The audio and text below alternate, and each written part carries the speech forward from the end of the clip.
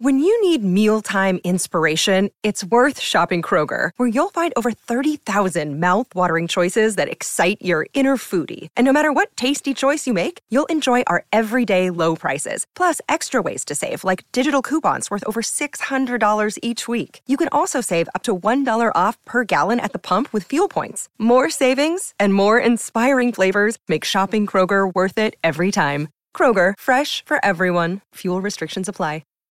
Thank you for listening to Knocking Doors Down, brought to you by KDD Media Company.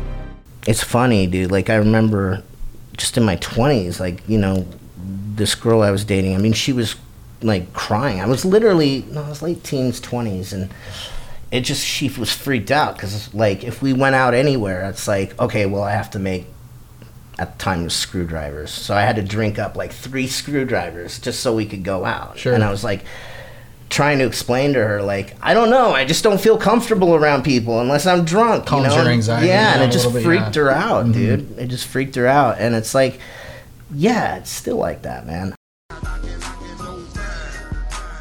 Inside the 5150 studios, this is Knocking Doors Down. Your host, Jason, here with Mikey. What is going on, people? Of course, I come from a background of alcoholism, some divorce, some childhood trauma, and other areas, but taking all those things and used them to fuel my future and do positive things. This podcast, and of course, Mikey, some struggles as well. Yeah, I got myself busted a time or two, but makes us who we are today, am I right? That's right, and we can turn all those negative things into a positive thing, and our guest, Edward Furlong, is doing just that. That's right, Edward Furlong, man, such a cool dude to talk with.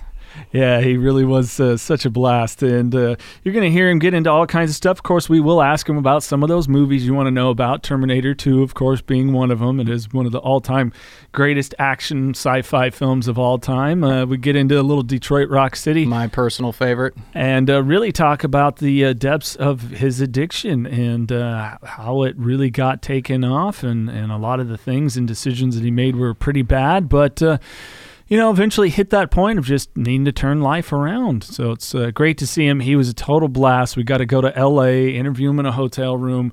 Was such a cool guy. Yeah, just, even he was like, oh, you got the whole setup and whatnot, because we were kind of wondering how that was going to go with L.A. County being completely shut down, but we made it work. We made it work, and we couldn't have done it without our sponsor, 5150. That's right, 5150LTM.com. If you watch some of the videos that we posted all the time, and the ones this week with Edward, you'll see that Mikey and myself are wearing 5150 gear. You can click the link in the podcast description. Head on over there to the store, pick yourself up some of that gear that really is what Knocking Doors Down is all about, turning your adversities into your advantage, or living the madness, as they say. And when we say that, we mean taking the idea of anything that you want to do and achieve, and that you can go out and put all your effort into it and go out and get it if you want it that much. Let's get it. Edward Furlong with us. Mikey, this is so badass. Thanks for joining us, man. Thank you, man. Edward, what is up, dude?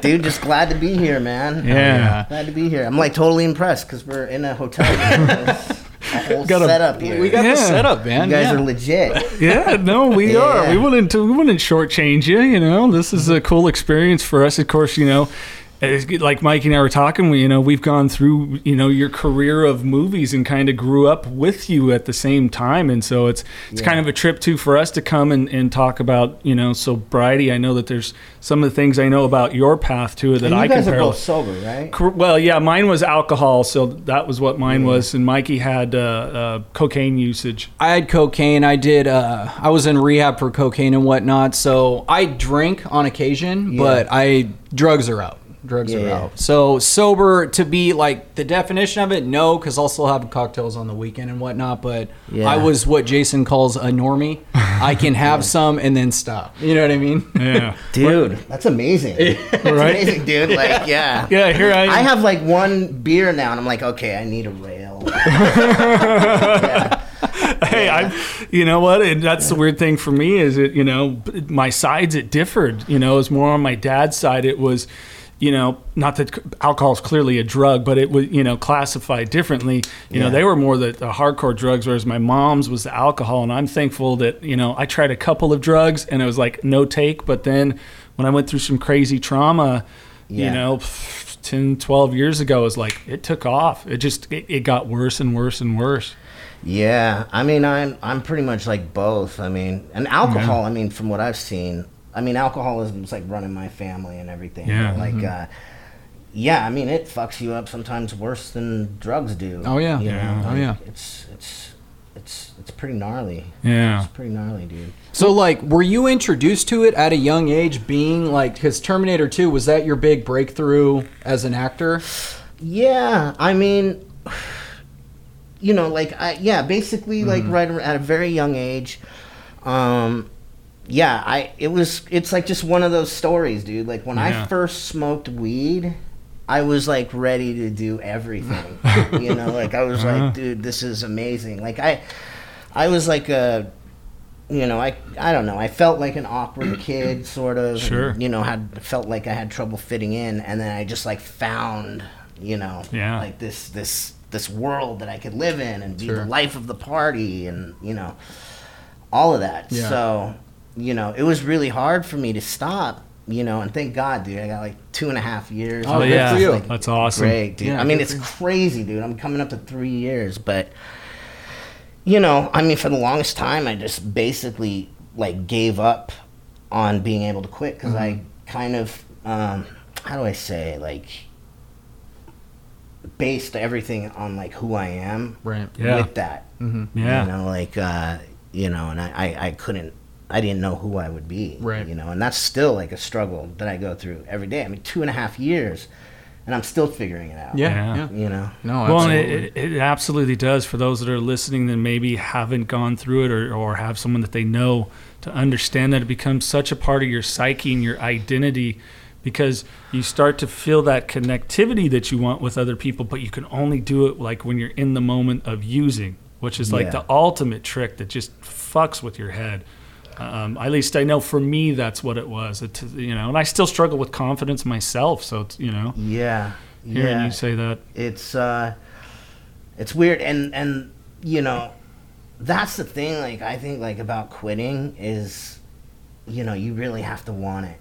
And like by the end, I was, addicted to heroin, and I was a slave to it, and basically, the party was gone, and I was like fooling myself. You know what I mean? Like, the lifestyle that I was going towards, which was fun in the beginning, was gone, and it had been gone for a long time. It was just like basically a one-track mind, me, myself, and I, and a fucking needle. Like, every day, and that's all it became. And shit. just and I it was a while there. I was like, dude, I really want to stop. Yeah. So it's like when I knew I was gonna quit when I quit.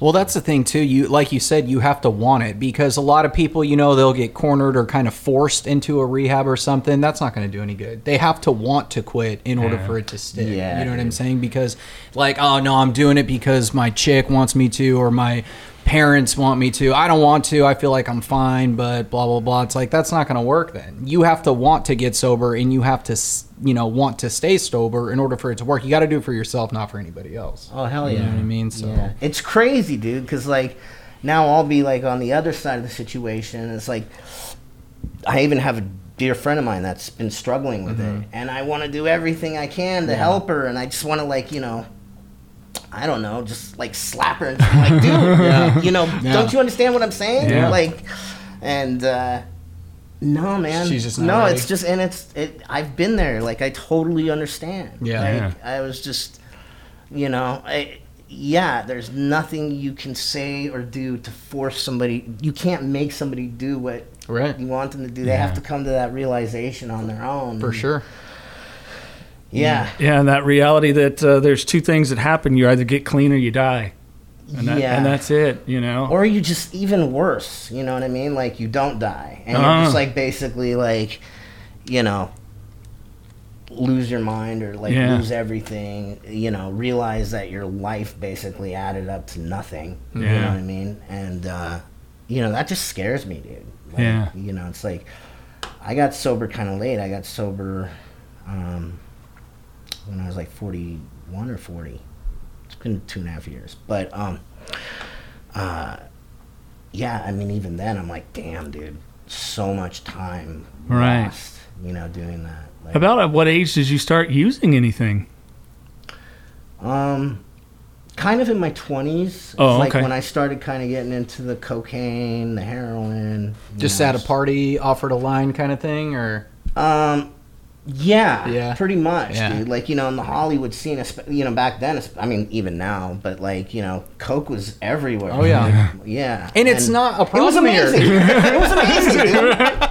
Well, it's like Nothing cocaine goes in together Hollywood. like It's chicks like- and blow. Like, it was great. It was great times at the time. you Yeah, know? that's one of the funny things. We had Brandon Novak on, and that we all joked about as people like, "Oh, you must have been miserable." No, at first it was fucking fun. Yeah, It was yeah. awesome at first. and Yeah, then- I wouldn't have been doing it if it wasn't. You know what I mean? Like, yeah, dude. I said the same shit, dude. When I went into rehab, they were like, "Okay, now what are you running from? What was your struggles?" And I'm like, "Nothing. Have you ever done coke? It's a fucking blast. Like, I had a good time on it, you know, because in rehab, like Brandon said, Right. my worst day sober is still better than my best day high." And he's like, "That's complete bullshit. I've had plenty of good times high, Yeah. but you're fucking ultimately you're killing yourself, and it's and it becomes very much a falsehood. yeah. And like you Yeah. said, the party's over. You know yeah. what I mean? Well, The party's eventually done. it Yeah. was like, you know, I mean, yeah, it started out with like, you know, yeah, like going out, and coke and pussy and all of it. You know what I Yeah. mean? And then eventually, like, the pussy started getting edged out, and it just became more and more about the blow. Right, And it's right. just like that's. I mean, it just. The party was gone, dude. Like, Yeah. it wasn't about that anymore.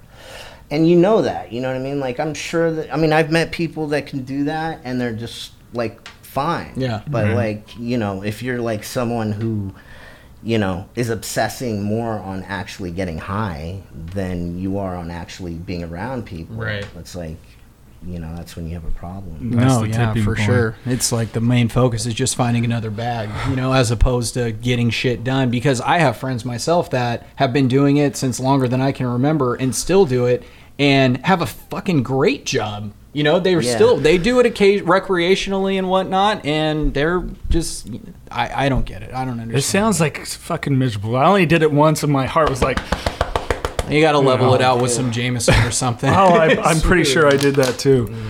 Well, let's kind of jump back. I'm curious of how you even got into acting. Did you have a bug as a kid, or was like family supportive, or how Hold did that thought. You were found at a YMCA, no?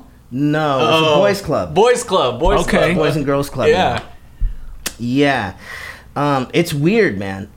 It's kind of crazy. Like, it's sort of like The Secret in a weird way. Sure. Like, I mean, as a kid, I loved movies. Man. Sure. I used to watch a ton of movies, and I wanted to make movies as a kid. I wanted to be in movies, and I didn't have any connection or anything with Hollywood at all. But I mean, I definitely obsessed on it Sure. as a kid. Sure.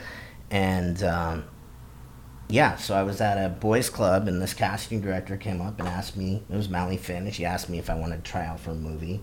She didn't say what movie, and I ran home, and I was like, "Oh my God, they want me to try out for a movie." My aunt and uncle at the time, they're like, "Well, it might be like child porn or something." You know what I mean? Like, you Some never random like, chicks coming up to you. Like, I'm sure she was eyeing you. I the whole wouldn't trust time. that, And it's like, they called, and then bam, it was it was for Terminator 2, and it was just like, yeah, man, and it was crazy, That's like it just, insane. yeah, like I remember my first reading was just it's like I was like in this whole place. I'd run away from home and everything. Oh, So shit. then it was amazing because like the casting director's like, I just want you to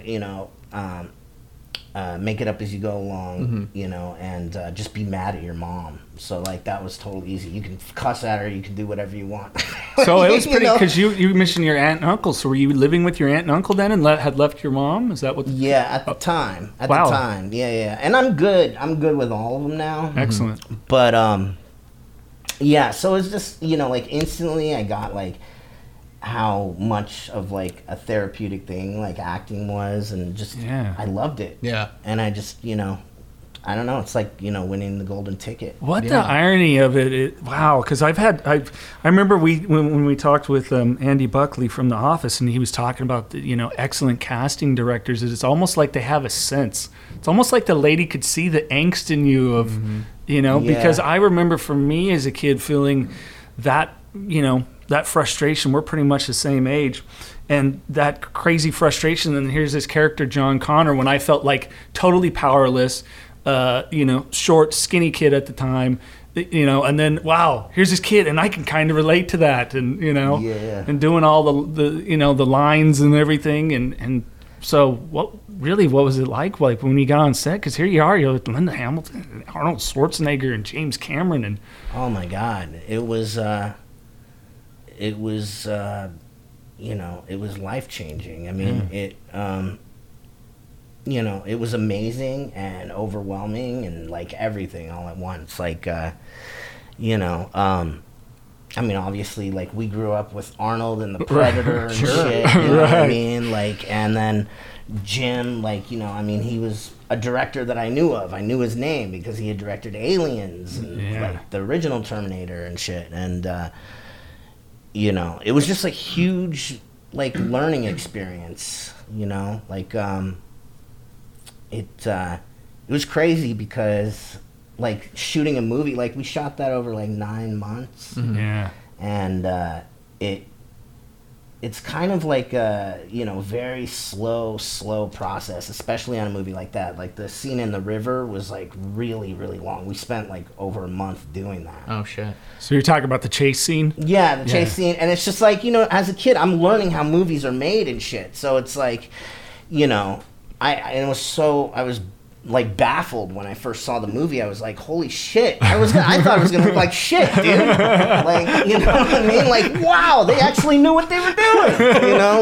Like, yeah, so. It's fucking crazy to jump just to, I'm sure when that came out, you're just celebrity overnight. Like, that had to have been weird to adjust to, right? Like. Yeah. All of a sudden, it was in a weird way. Like, and don't get me wrong, like, I don't take any of it back. Like, sure. I've been blessed. I've had the best, like, journey ever. Yeah. But, like, it's weird because you're you, you know what I mean? So you're having a different point of view than everybody else is. Right. I think everybody else is seeing it much more than you are. You're just kind of, like, sort of in the middle of it all. Right. It's kind of like, but you're bugging out because there's like fucking, photographers chasing you and shit. You know what I mean? And you're like, and I mean, I guess I was kind of lucky because it didn't really. Well, no, I'm wrong. It did go to my head. I mean, how could it not? You know what I'm saying? Yeah. Like, you're in all these great movies and whatnot. Like, it's normal. I mean, I would imagine it would go to your head. But it's definitely like, it was more like just what the fuck? Yeah. It's like, what's going on? And you feel like an awkward kid, and you feel even more like, what is up? You know what I mean? Yeah. But it was a trip, man. It was a trip. Imagine. But it was like, it's weird, man. Like with success, it's like it never feels like there's no like end point where you're like, dude, like I've made it. Right. You know what I right. mean? There's always someone better. There's always some. You're not Always good a enough to bigger do fish. this. Like Right. I mean, it's. Or they got paid more, or they got this chick, or whatever. Yeah. And then you just kind of, because it's a tough business. So after Terminator 2, what some subsequent roles in there? And I mean, you guys started getting a lot of accolades after that too. Some MTV awards and was it Sundance Picture Awards? I'm trying to remember what some of the other awards and nominations. And I mean, some big actors: Edward Norton, Meryl Streep in there. I mean, a series of movies. So what is that like when because Terminator 2, when that came out, you were 16? No, when Terminator 2 came out, I was 13. 13, Oh, shit. okay. I couldn't remember how long it took after filming the edit from that. Yeah. So at 13, and Hollywood's kind of a buzzing for you. Yeah.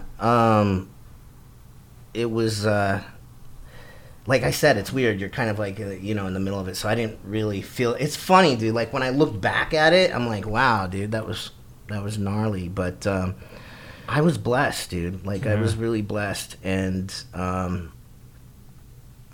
you know, it's weird, dude. Like the things like we manifest as a kid, you know, I think we lose that as we get older. Yeah. Right. But, you know, and yeah, dude, like acting, you know, I was lucky, dude. Like so many people don't know what they want to do for a living. Or, I like, still don't. Yeah. No, I feel you, dude. Like, it's like that for a lot of people, and I'm blessed because I love what I do. Yeah. You know, and it's always been, you know, and when you love what you do, you're good at it. Yeah, for sure. It's really incredible too, because you were saying as a kid you knew you wanted to be in movies, and you're in one of the biggest, greatest movies ever, in my opinion, Terminator, at 13. You know what I mean? You're still a fucking kid at 13, and you were already, and that's no commercials first, no, you know, anything, just straight to the big. That's fucking awesome, man. Yeah, that is incredible. Good for you. Yeah, it's insane. Hell yeah. It's crazy, dude. Like, yeah, that shit, you know, doesn't happen. I do have a question for you, though. So, American History X, fantastic movie. Did you, after that came out, did you get any kind of weird stuff from fans? Like, you're acting, obviously, but like, did you get some people that were like, yeah, you know what I mean? man, yeah. Okay. Like, it's weird, dude. Yeah. Like, actually, like, just recently, I was at like a convention, and this guy came up with like an American History X poster, and he's like, "Can you sign it and then say Make America Great Again?" Oh shit! Like, fucking shit. I was like, no, dude, no. But yeah, it's weird. Like a lot of like, you know, like white supremacists love that movie. You know what I mean? For whatever reason, I guess they don't get to the end of the movie. I was gonna say you got to watch the whole movie. Yeah, exactly. But yeah, it's weird when that movie came out. Like, you know, it was very ballsy. Like no one had ever, you know, done anything like that. So we were all kind of tripping out. Like, I mean, when we were making that movie, and you know, Norton's like saying the shit he's saying, it was just like we're all sitting there going like, yeah, no, I can imagine, dude. Like, oh my god, dude, we're gonna get shot. Yeah, like, you know, like fuck, man. Make sure the set is closed about a mile and a half away so no one can see us. Right. Please, you know, check all the trees. Yeah, dude, all of that. But oh my god, no, it's amazing. I'm so proud of it, man. Because like, dude, people, you know, come up to me all the time. That, you know, a lot of people said it's changed their lives, and then like, you know, it gets shown at school, like in social studies classes and shit. So very informative too. Like when it first starts out, you're like, oh fuck, like this is gnarly. But for those listening who haven't seen it, American History X, like watch that. Get to the end of it, which you'll have no problem because it's a great movie. But get to the end of it, and it is it's a good message. It's a positive message. I'm getting the chills talking about it because it was such an intense scene when Ed Norton was holding you in the bathroom. It was like, oh fuck, like that got me choked up because he finally got it. He understood. You know what I'm saying? And it was too late for you. Yeah, he's so amazing in that, dude. Gosh, you guys all were. Everybody in that movie killed it. Even what's that big guy's name? He plays Tuna. Ethan Suplee. Yeah, he was great in it too. You know what I mean? Like it was very. What was the process of it? Because you're very, of course, because it's a character, people. So those that don't understand that, what kind of process do you go through to get into that kind of mindset? Because being that it's not of your nature at all, you're nothing like that. People that follow you on social media can clearly see you are nothing like that whatsoever. At least in public. At least. But how do you get into such a dark like place of that kind of character? Dude, I love it, man. Like, really? I mean, honestly, like, you know, I'd like to say that I got like really, like into my character and had to like, become that. I naturally as an actor, dude, like I can just kind of be me, and then when the camera rolls, just go into it. And for me, I mean, I have a lot of anger, so it's easy to kind of tap into that. You know what I mean? And it's a nice excuse, for sure. But and that's why I love it, dude. Like, it's for me, it's sort of like I said, like therapeutic, just to kind of do it. And like I said, there's a lot of things that like you're doing on it, and we're just like, I don't know, dude. I don't know. But like, I think it's important to, know. I mean, for me, as an actor, I feel completely separate from the character because I know that I'm playing a character. You know what I mean? And, it could be whatever. I mean, I could be saying racist shit, but I could be thinking about, like, my anger towards my dad or something. Right. You know what I mean? Like, it's more the subtext of what you're saying as opposed to the actual verbiage.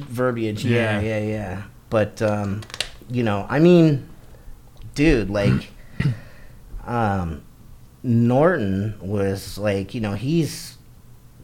was amazing, dude. I mean, he was on point the whole time, and he was very professional, and, There were some pretty fucking intense scenes. Was he more of a method actor, kind of stayed to character a little bit, not so much of a shut-off kind of guy like yourself? Or no? Not really. I didn't see too much like method acting or anything like that. Yeah. Who would be method? That's like Heath Ledger. No, that's like Jim Carrey. Daniel Day-Lewis. Daniel Day-Lewis is crazy because he only takes so many roles, and when he's Abe Lincoln, I am Abraham Lincoln. Jim Carrey when he was Andy Kaufman, he'd walk around set as the Tony Clifton character, and he'd walk around and and he would be that way, and people had to call him Andy on set. It's like See, I would go crazy. Right. I think like, I would. If I had to do that, like I would like go crazy. I couldn't do that because I don't know. That would fuck me up. Yeah. I have to go home, take off my clothes, jerk off as Eddie. Jerk off as Eddie. Tomorrow I'll go back to being Daniel Vineyard. Let me just sit here in peace and punch the clown by myself and punching the clown. Don't steal my clown punch. You taught me that. That's forever in my psyche now. Punching the clown. Shit. So what were your like really cool on-set kind of memories of stuff? I mean, everyone from from Arnold to Edward Norton or whoever. I mean, you got so many again, like Meryl Streep's in there, and these encounters with people, and through different points in your life too. That I would assume because you were growing up on set, that some of these people maybe like a mentor that were something positive. Jeff Bridges. I worked with him, dude. Yes. Back in the day, like he was like my second movie, and Jeff was a mentor, dude. Yeah. Like, I mean, working with him, it was amazing. Like, and he's so friendly. He's such a good guy, and I didn't have like as a kid like so many male role models, you know what I mean? But like I looked up to Jeff, and I learned a lot. Yeah. Like I remember like when I was working with him, he constantly, when we're like in between takes, he'd be like, okay, shh, just don't do anything. You know what I mean? And like it could piss you off, but he's right. You know what I mean? Like, and he meant well, like, and it's like, yeah, dude, like I learned so much. He's so good. He's so like natural, dude. Like he's so relaxed when he does it. And and then just from then on, dude, like I've had amazing times for different reasons on a bunch of shit, even on the crappy movies. Like one of the crappy. Well, I shouldn't say that. It might be one of them I like though. Oh no! You know what? I did this movie called Knights of the Quest. Okay. A long time ago, and I don't even know really what happened with it. I don't even know if it came out here, and it was like supposed to be this international movie or whatever, but like basically what it comes down to is I like lived in Italy for 6 months, and that was amazing. Like that was and that was like when I was in my 20s, and yeah. Are you the Edward from the America? Living in Italy. It's the universal language, man. That's right. That's right. Oh, shit. So what was it like when one of the movies that ended up becoming a cult classic, that initially wasn't, though, Detroit Rock City, I stole all your one-liners. I don't know how many times I've told people, like they say in the tampon biz, I'll see you next period. Yeah. So what was that process like? Because I know that Gene Simmons was kind of hands-on in the production, too. Obviously, you had the scenes with Shannon Tweed, fucker. Yeah, I know, right? Yeah. Damn, dude. Shannon Tweed. Damn it. Bitch. But that had to have been a pretty cool and fun one to do.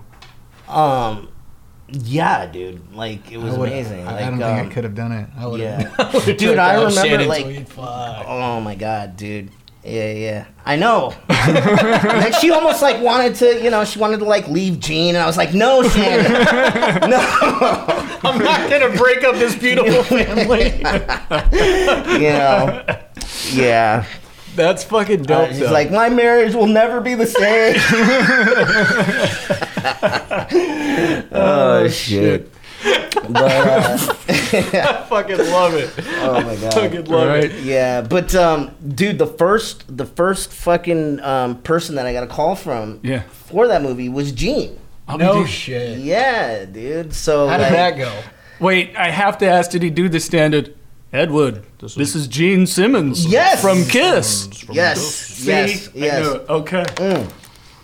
My friend Tim and I, we were just like coming home, and I had an answering machine at the time. That's like something you play messages on. What the fuck is that? Yeah. For our younger audience. So I'm walking around the house and I'm playing like my messages. My friend Tim's with me, and then he comes running in the room and he's like, "Dude, Gene Simmons just left a message on your phone, man. Like, he just called you." And I was like, really? And I mean, like, I was a Kiss fan, but I wasn't like super. He really is, dude. Sure. Like, and he was like, hey, this is Gene Simmons from Kiss, and I'd like you to come to my birthday party. I want to, pitch a movie to you and like all that shit. So it was on, dude. It was crazy. So I met him at his birthday party, and where was it at?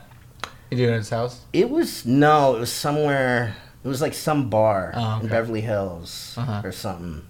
And, yeah, dude. That's fucking He sick. was bawling, dude. I'll tell you that much. Oh, He I was bet. bawling. I bet. Yeah. I mean, that band's generated so much fucking money. I know, because I'm a big Kiss nut. I saw them like 12 times in 24 months. And Yeah. It's on my bucket crazy list to shit. see Kiss. I have yet to do Oh, it, dude, but it's on my amazing, bucket man. list. You Are they better- done? no, they postponed because of COVID.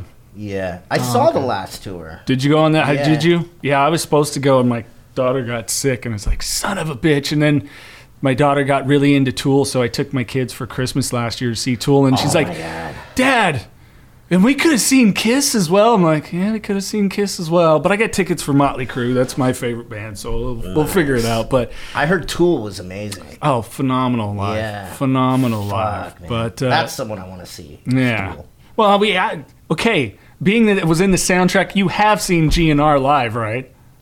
See, what? Guns N' Roses. Being it was on the T2. No, You never saw Guns N' Roses? I want to. No. All-time Like, favorite band, Guns N' Roses for me. All-time really? favorite. Yeah. Really? Oh my God. Yeah, Everybody. dude. I want to, and they've been touring, Yep. and like Yeah. they were gonna. I'm gonna try to go see them. Yeah, for dude. Sure, I when they saw get back. Guns N' Roses in, I think it was 07. So Axl was there, but it was even after Buckethead. I couldn't tell you anybody. Dizzy Reed was still on the keyboards, but everybody else. I think didn't know. DJ Ashbaugh was playing guitar by then. I have no idea. I didn't recognize anyone except Axl and Dizzy Reed. And that, I mean, it was still cool to see Axl, but I would have loved to see Duff, Slash, Matt Yeah. Sorum and all that. But, what are you going to do? Maybe. They still rocked pretty good though, right? Oh yeah. Well, I got to see him with the reunion with Duff and Slash, and it was phenomenal. I'm too obsessed with them for them not to rock. Like, even if it sucked, I'd be like, it was the fucking best show I've ever been to. They 'cause didn't. That's just how much I love them. They didn't suck. They were better than you could have asked, and they were on time. And Axl was phenomenal. It was like, On time. all right, this is nothing that we were told Oh it would my be. God, the pattern dude. has changed. So, but he Yeah. changed. So, Yeah. But sorry to jump over to that. So, Detroit Rock City. Some of the great moments from that, because it had to be just kind of a cool adventure. I mean, beyond the Shannon Tweed thing, fucker. Yeah. It was, dude. Like, yeah, man. We got to literally, like, we flew in a Kiss jet, the Kiss jet, Yeah. which was No awesome. shit.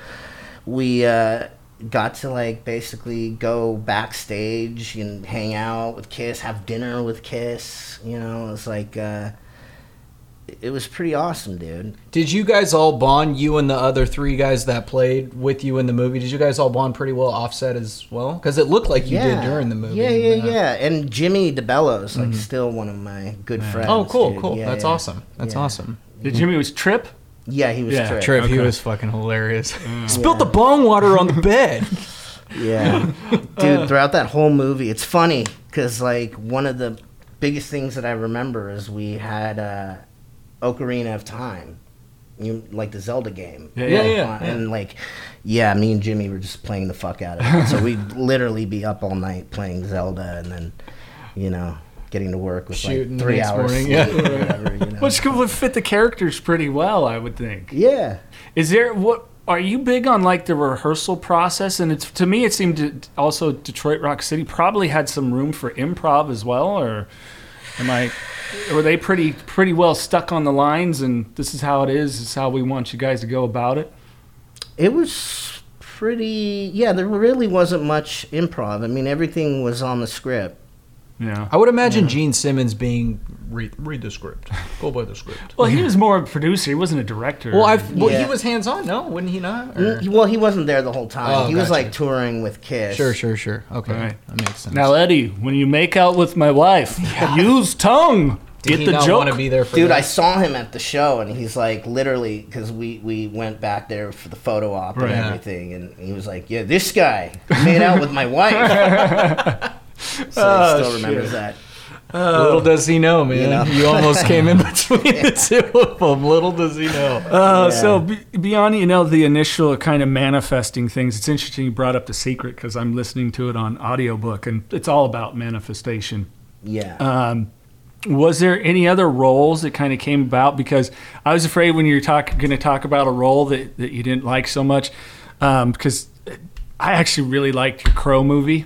Yeah. And because I love that whole story from the initial, the comic book and what it was. And kind of tell me how that one came about. Because, kind of another reimagining of the Crow presence, Because people have this perception that have never seen the Crow or that have only seen one of them. Well, the Crow was Brandon Lee. No. The Crow was the Crow. Brandon Lee was his character. And then the next movie, he was his character. Is that how it And is in then the comics?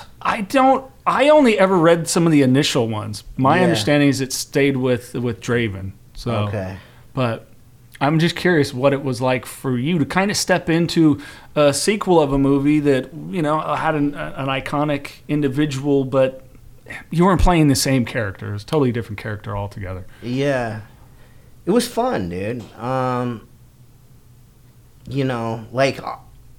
Obviously, you can't really fuck with Brandon Lee, you know what I mean? Sure. So it's like, I looked at it as a completely different thing, obviously. But, yeah, it was fun. It was fun. Funny story, actually. This is a drunken story. We were supposed. I feel so bad even today, but we were supposed to start shooting, and I think we were a month out or something. And I'm still friends with this guy. He's one of my best friends, Mike, but he was kind of my roommate at the time, and I was really drunk. And I tried to stab him with a butter knife, and I jumped off my couch, and I'm like, ah! And then all he did was back up, and then I fell down on the floor, and then broke my wrist. Oh, shit. So I had to tell them okay, guys, I'm sorry. You might have to fire me. I broke my wrist. How did you break your wrist? Car crashed into me, dude. And then I fell down the steps. and Stepped on a duck. yeah, so they pushed it back, and David Boreanaz was great. I loved working with him. It was good, man. It was good. Yeah. It's good. It was fun, dude. Honestly, it was kind of fun to be sort of an action hero, Yeah. kind of guy. And then you feel badass when the crow lands on your shoulder. Yeah, how the hell do they do that? They have a trainer and a fucking little nougat that Dude, it comes it's and fucking gnarly, dude. First of all, just trying to pretend, have the cool guy thing going on. Sure. And this crow's that's your fucking head. You know what I mean? It's crazy. But yeah, they put this little kind of food or whatever, and they just have it trained. It's amazing, dude. The thing just kind of and they let me practice with it a little bit. Right. Still, you're just I couldn't imagine staying in mode. Staying mode. No, it's there's this fucking thing, a wing hits your head, and you gotta continue to look menacing and shit. It's oh my god. But it's tight, dude. I was impressed. Those things are smart. Yeah. They're really smart. Yeah, I couldn't keep my composure. Be like twitching out when it's coming near me. Like, is good? We got the shot. Yeah, Mikey, stop talking though. Read the lines. Okay. The wind picks up and you don't want to leave the house. So Yeah. fuck it. Dude, did you guys see that video? It was like on YouTube where there's like a crow and it's like literally like egging on these two cats and it's like trying to get them to fight. And then literally gets the cats to fight, and then like literally the crow's just like jumping around, watching this shit, and they fall off a roof and shit, and they're going at it, and the crow's just like That's the digging first whole thing I'm just, doing like, when this is done. and though. he's like literally he's going behind one cat, and then he flies to the other one. He's like trying to get them together, and Yeah. it's like, dude, You antagonizing son of a bitch. They are smart, dude. They're Yeah. just like, I'm gonna get you little bitches to fight. Think you could get up and knock my nest down? You hold the fuck on, all right? So you're going through this series of movies. When's the point that you just realized that, hey, this is the rock bottom, this is enough? Were you starting not to get work or having trouble on set with work, or was it kind of like work and everything else didn't matter anymore? Well, I gotta tell you, like, for the most part, you know, I've had my few hiccups here and there, but for the most part, I've been sober at work. Like, you know, even when I was fucked up. If I had to clean up before work, I would do it, you know, but, so, I mean, honestly, like, yeah, my career was getting affected, but that wasn't even enough. Sure. You know, like, I think, like, the biggest, you know, kind of thing that I took everything for granted, kind of. Like, I stopped realizing how lucky I was. Yeah. And I just was willing to let it all go. And I didn't care. Like, I just didn't care. And, like, it got to, it just got to a point where, you know, I looked in the mirror, and it's always that same old shit, but I was looking in the mirror, and I just didn't recognize who I was anymore, like, you know, and I was with a girl, and I still love her, and, you know, and I was just seeing what it's doing to her, and just sort of like the whole toxic thing, and it's just, you know, I just realized I didn't want to be that anymore. Like, That's when you knew it was done. Yeah. Yeah, I mean, it just, you know, I got some crazy shit happened in, like, my life, and, you know, for good reasons. I did sort of feel sorry for myself for a while, and, you know, I was like, you know, because I actually had bouts of heroin addiction. Like, I went through it, and then I stopped, and then I do a little coke and whatever, but it's like heroin really drags me down. So then when I was, like, kind of in this really bad place, I was just like, fuck it, dude, I'm gonna just shoot up heroin again and give up. And, you know, like, a lot of times we don't die, you know what I mean? Like, I'm not suicidal, but it was like, I didn't give a shit, you know what I mean? So it's like, and a lot, you know, and I was like on a 4-year run, and it was like, I'm like, dude, this is 4 years, man. Like, my life, like, the world is moving on. Like, people are, you know, you're like in your own little prison. Sure. So, you know,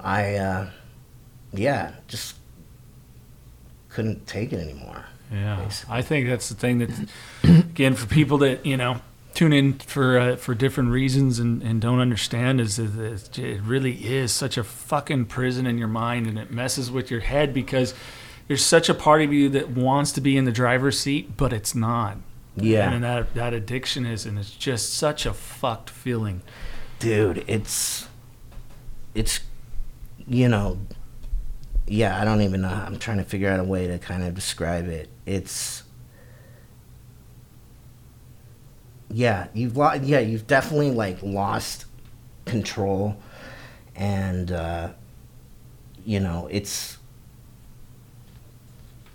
like a vicious cycle, you know what I mean? Like, the more, like, you do this shit, the worse it's gonna get. The more you're gonna feel sorry for yourself. You know, you have to, you know, I mean, and it all, like, stems from, like, deeper kind of issues. Like, I suffer from depression personally, you know, same. and that just, it just exacerbates it. Yeah. So it's like, you know, you have to get to this point where you're just like, you know what? Because we all naturally want to be like, I know what's up, dude. I don't need to be told what to do or whatever. But you have to get to a point, because we are, you know, we are like a flock of birds, dude. We need each other. And it's like, you know, it's like you have to get to the point where you're just like, I need to take direction. I need to, like, you know, I don't know what's up right now, and I need help, you know, and that's a fucking hard thing to do. Like, I relate, because for me, my recognition of it came after my divorce to my kid's mom, and you know, I blamed that marriage and stuff, and then realizing now where I'm at in life, it's like, it's all the fucked up shit that happened to me when I was a little kid that led me to the kind of relationships that I sought out, and probably, you know, kind of the same for her and a lot of her, whatever her trauma was, and we just bonded with that fucking trauma, and we were like a supernova. Like, when things were good, it was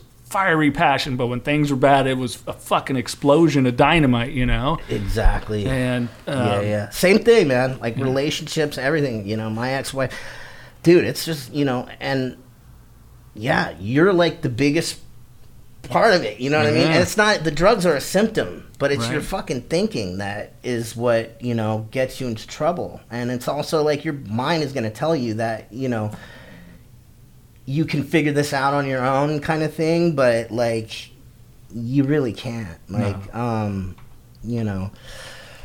And I mean, the good news for me, at least, is like, you know, my life isn't, you know, exactly, you know, where I'd expect it to be, you know, like, but you know, like, the amount of work that we put in as drug addicts, you focus that work on the positive things every day, you know, like, it's amazing, dude. It's like, you know, every time I'm like, God, I want to, you know, shoot up, I fucking, you know, go on a run or, you know, do something loving for somebody, you know what I mean? And that energy just starts surrounding you, and before you know it, it's like you don't even want to do it anymore. Yeah. Well, and it builds, what I'm hearing too is the thing of that I think, at least for me, was wanting a sense of connectivity. And like I said, very much a shy kid, awkward kid.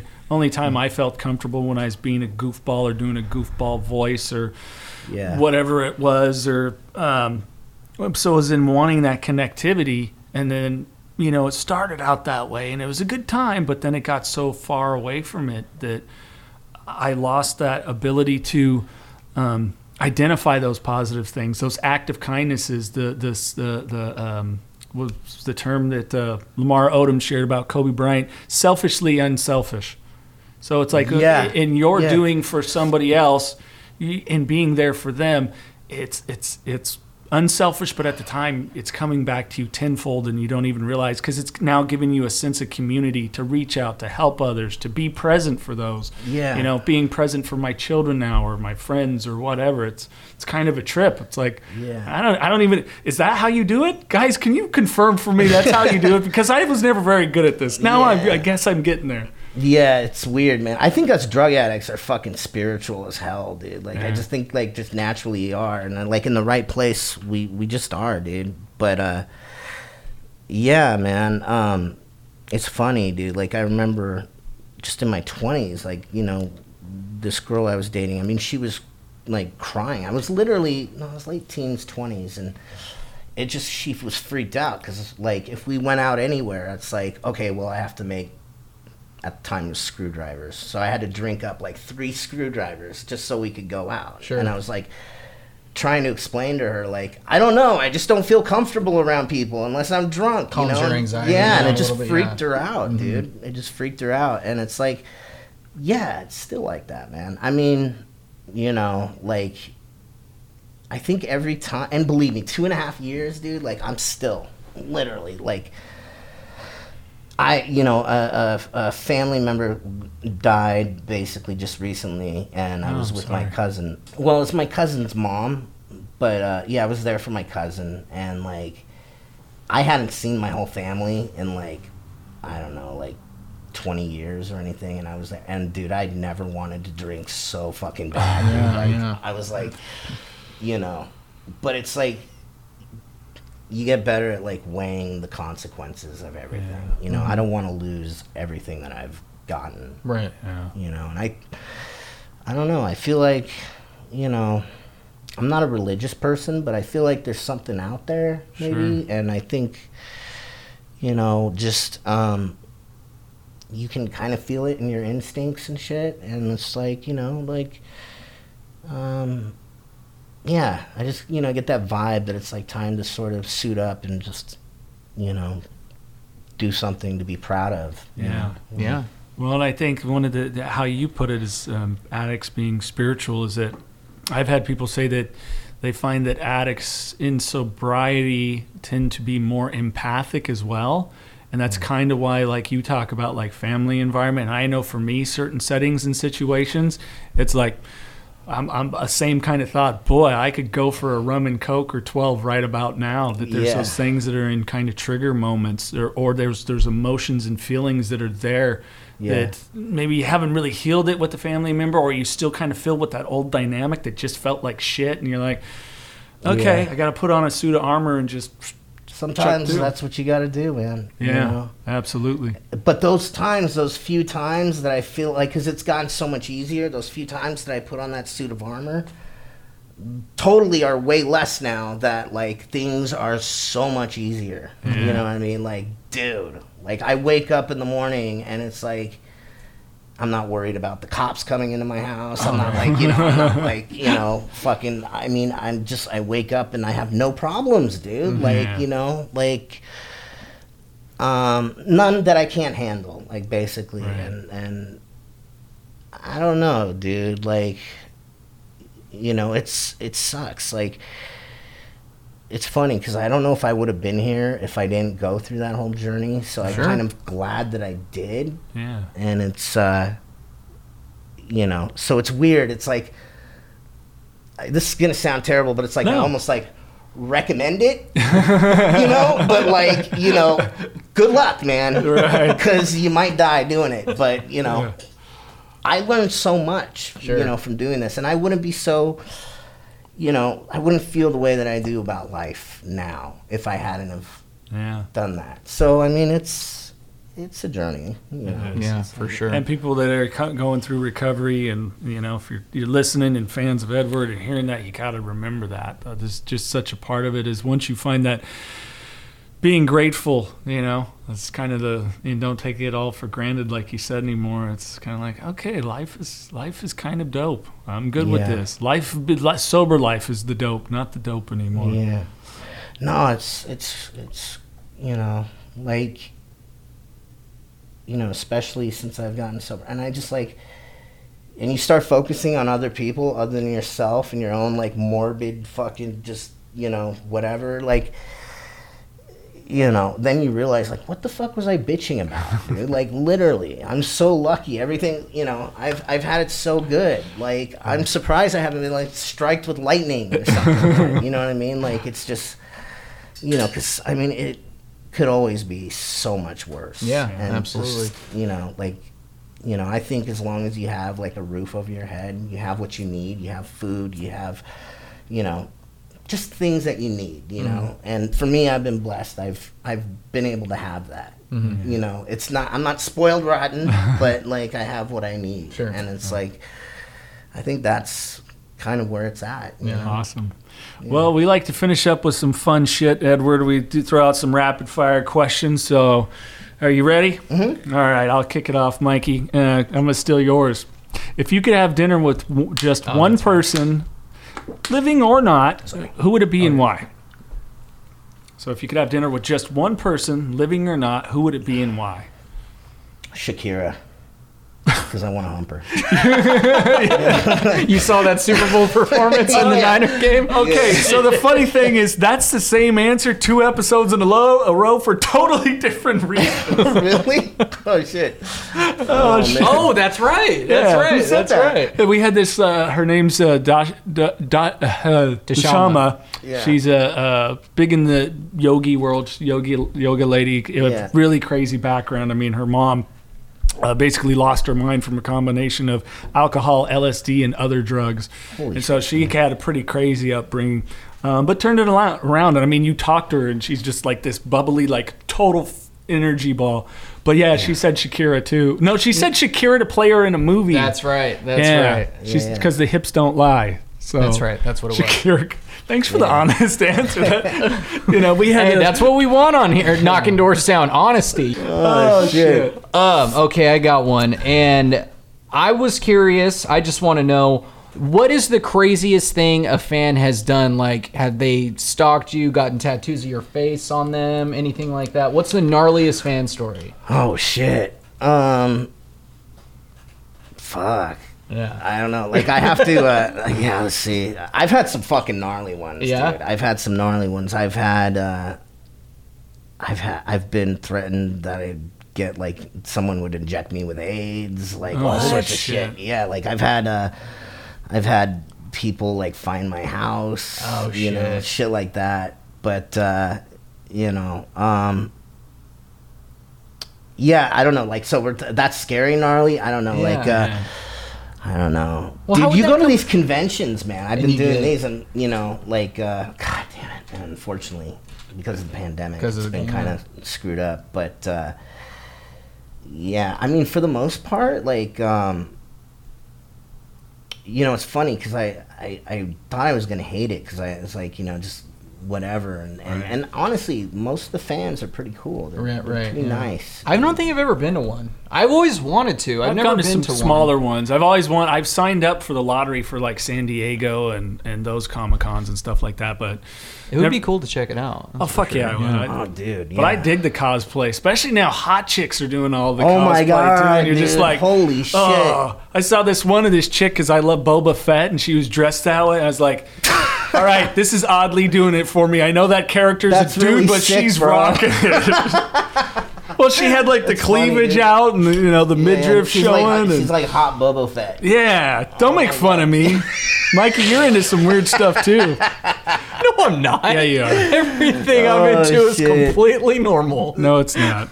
Oh my God. But so the conventions are pretty cool. People are pretty chill. Yeah, dude, I've had even worse. It's like, I don't even utter some of the things people have come up to me and asked, like, in terms of shit like that. I mean, you can I don't know, man. Like, you go all over the world, I mean, especially, like, all over this country, and it's like, I'm LA native, so, you realize how different the culture is, in different places and shit.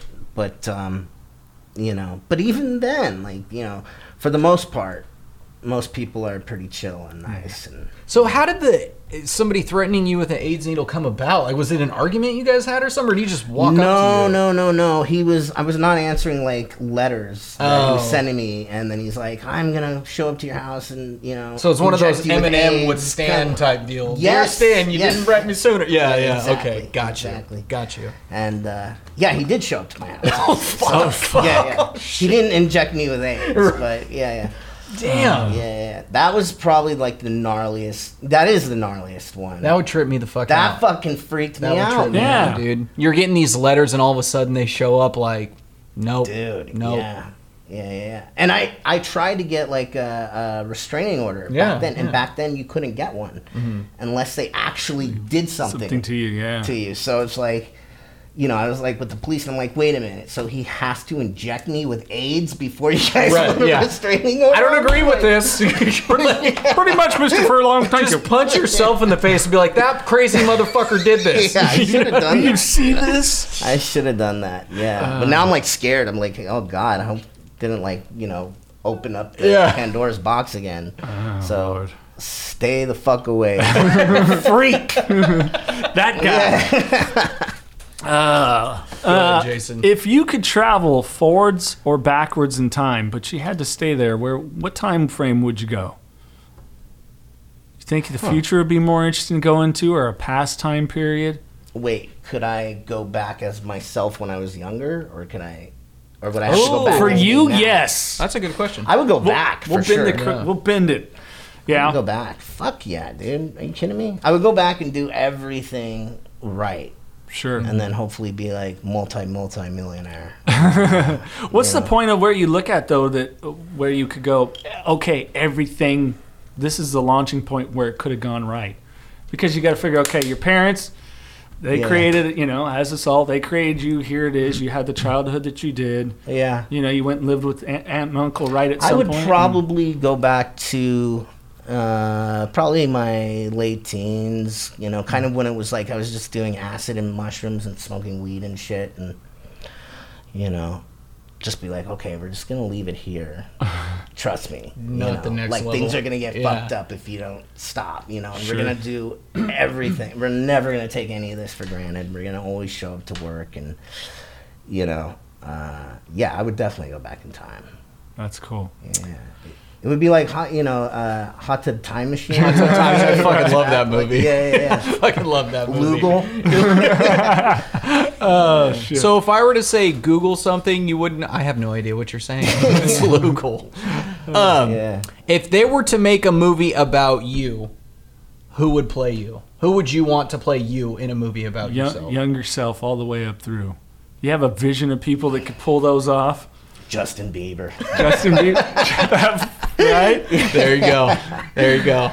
Oh, shit. Get like whoever, like young Arnold, just CG Arnold in the thing, and Biba, whatever. And try to get Shannon Tweed in there too. Huh? Yeah, exactly, dude. Oh, she's still a smoke show. Fucking A. I know, she still looks Hell good. yeah. Yeah, right. You ever like, I made out with that chick. No, you did not. Got it on film. Hold on. I'll show you. No, it's not that kind of film, guys. This is legit. Yeah. Oh, shit. Well, very cool. Mr. Edward Furlong, man, this has been a blast and an honor. It's cool to sit and bullshit with someone, and you kind of grow up watching their stuff and into adulthood, and most of all to see and hear how good you're doing. And the encouragement. Congrats on the 2.5 years. Congrats on that. Yeah, on the way to great Thank you, man. You know, I mean, just, you know, for anyone listening that wants to, you know, do this, you can, dude. You really can, man. And, you know, don't, you know, time is ticking, dude. You know, every day that you waste doing this shit is another day gone. And it's like, you'll regret that. For sure. But you can do it. You can do it. For sure. Yeah, because we, you know, was that the days of our lives? There's sand through the hourglass of our lives. You know, we don't know when that last pebble drops, so make the most of it, right? Yeah, and it's dropping fast. Oh God. Right? Oh my God. I know some people feel 2020 has been really long. For me, it's felt so fucking quick. It's going quick as shit for me. We're coming up on Thanksgiving almost, dude. Thanksgiving's next month. It's going quick. It's just been the worst year ever. Like, it's insane. Yeah, no. Overall, for everybody's mental, it must be emotional like health. you know, like something out of Back to, like, it's one of those fucking days that are like, you know, right. We're in the paradox. Yeah, dude. Well, thank you, Edward. It's been awesome. Awesome, man. Thank you. Thanks, man. It's been great, you guys. Knocking Doors Down. Real people, real stories, real life. Real discussions of life struggles, including addiction, relationships, finances, and more. But even more importantly, living with them, overcoming them, and conquering them. Celebrities, experts, and everyday people talk about how they were able to break through whatever life handed them by knocking doors down. New podcast episodes are available every Thursday. Subscribe now on the Apple Podcast app, Google Play, Spotify, iHeartRadio app, or at kddmediacompany.com. Mr. Edward Furlong, what a great guy. He was a laugh, right? And incredibly honest. You know, you don't want to assume the bad in anybody, but I feel like being so famous, so young, substance and substance abuse is almost kind of inevitable, especially being in Hollywood. And, you know, your first gig, like Edward was saying, he didn't do no Mentos commercial, no Right Guard, no nothing. He went straight from being a kid to a kid sensation overnight. Like just one movie. This girl sought him out at the boys club, and bam, he's starring in a movie with Arnold Schwarzenegger. Yeah. You know what I mean? Like, what the fuck? Like, that's incredible. So you almost kind of feel, like I just said, that it's almost kind of inevitable that that's going to happen. And it sucks, but the positive side is he came out of it. He's happy where he is now. He's almost 3 years sober. 3 years sober, yeah. So, you know, you got to give him credit for that. Yeah, and he said, anybody that wants it, you can get it, just got to put in the work. And, you know, really interesting hearing his story because, you know, once you hear that, he lived with his aunt and uncle, he got away from his mom. And like I mentioned to him, how ironic that the casting director that found him at the YMCA or whatever it was, Boys Club, yeah, that it's almost like she recognized this angst in him. Well, they have that, I would feel. You know what I mean? Like casting directors, like they just have that in them. That's why they do what they do, because I mean, obviously we couldn't picture anybody else playing that role because that's how we all know him in Terminator 2, but I feel like he killed it. And being so mad at his mom at that particular time in his life, when they said, be mad at your mom, go, just see what you're like, and he just nailed it. I wouldn't have gotten that gig. Me and my mom get along phenomenally. Whereas, the additional irony of that is, like you said, talking about family history and such, and it being inevitable of a childhood star, it's like those two things just were on a crash course with each other. Yeah. A lot of the insecurities, not stability in the home, all those things that just play into often of who becomes an addict. Mm-hmm. And, so it's good to see him sober. Oh, yeah, absolutely. We definitely appreciate his time. And thank you guys for listening. Don't forget that you can subscribe to us by going to kddmediacompany.com/podcast. That link is in the description here on the podcast, or whatever platform you're listening on now. Apple Podcast app, Google Podcast, Spotify, Stitcher. We are on Amazon Music by searching Knocking Doors Down under podcasts. Subscribe, spread the word, tell a friend, and we can't do it without you guys. So thank you very much for listening. Mikey, anything else? Nope, that's it. All right, keep knocking doors down.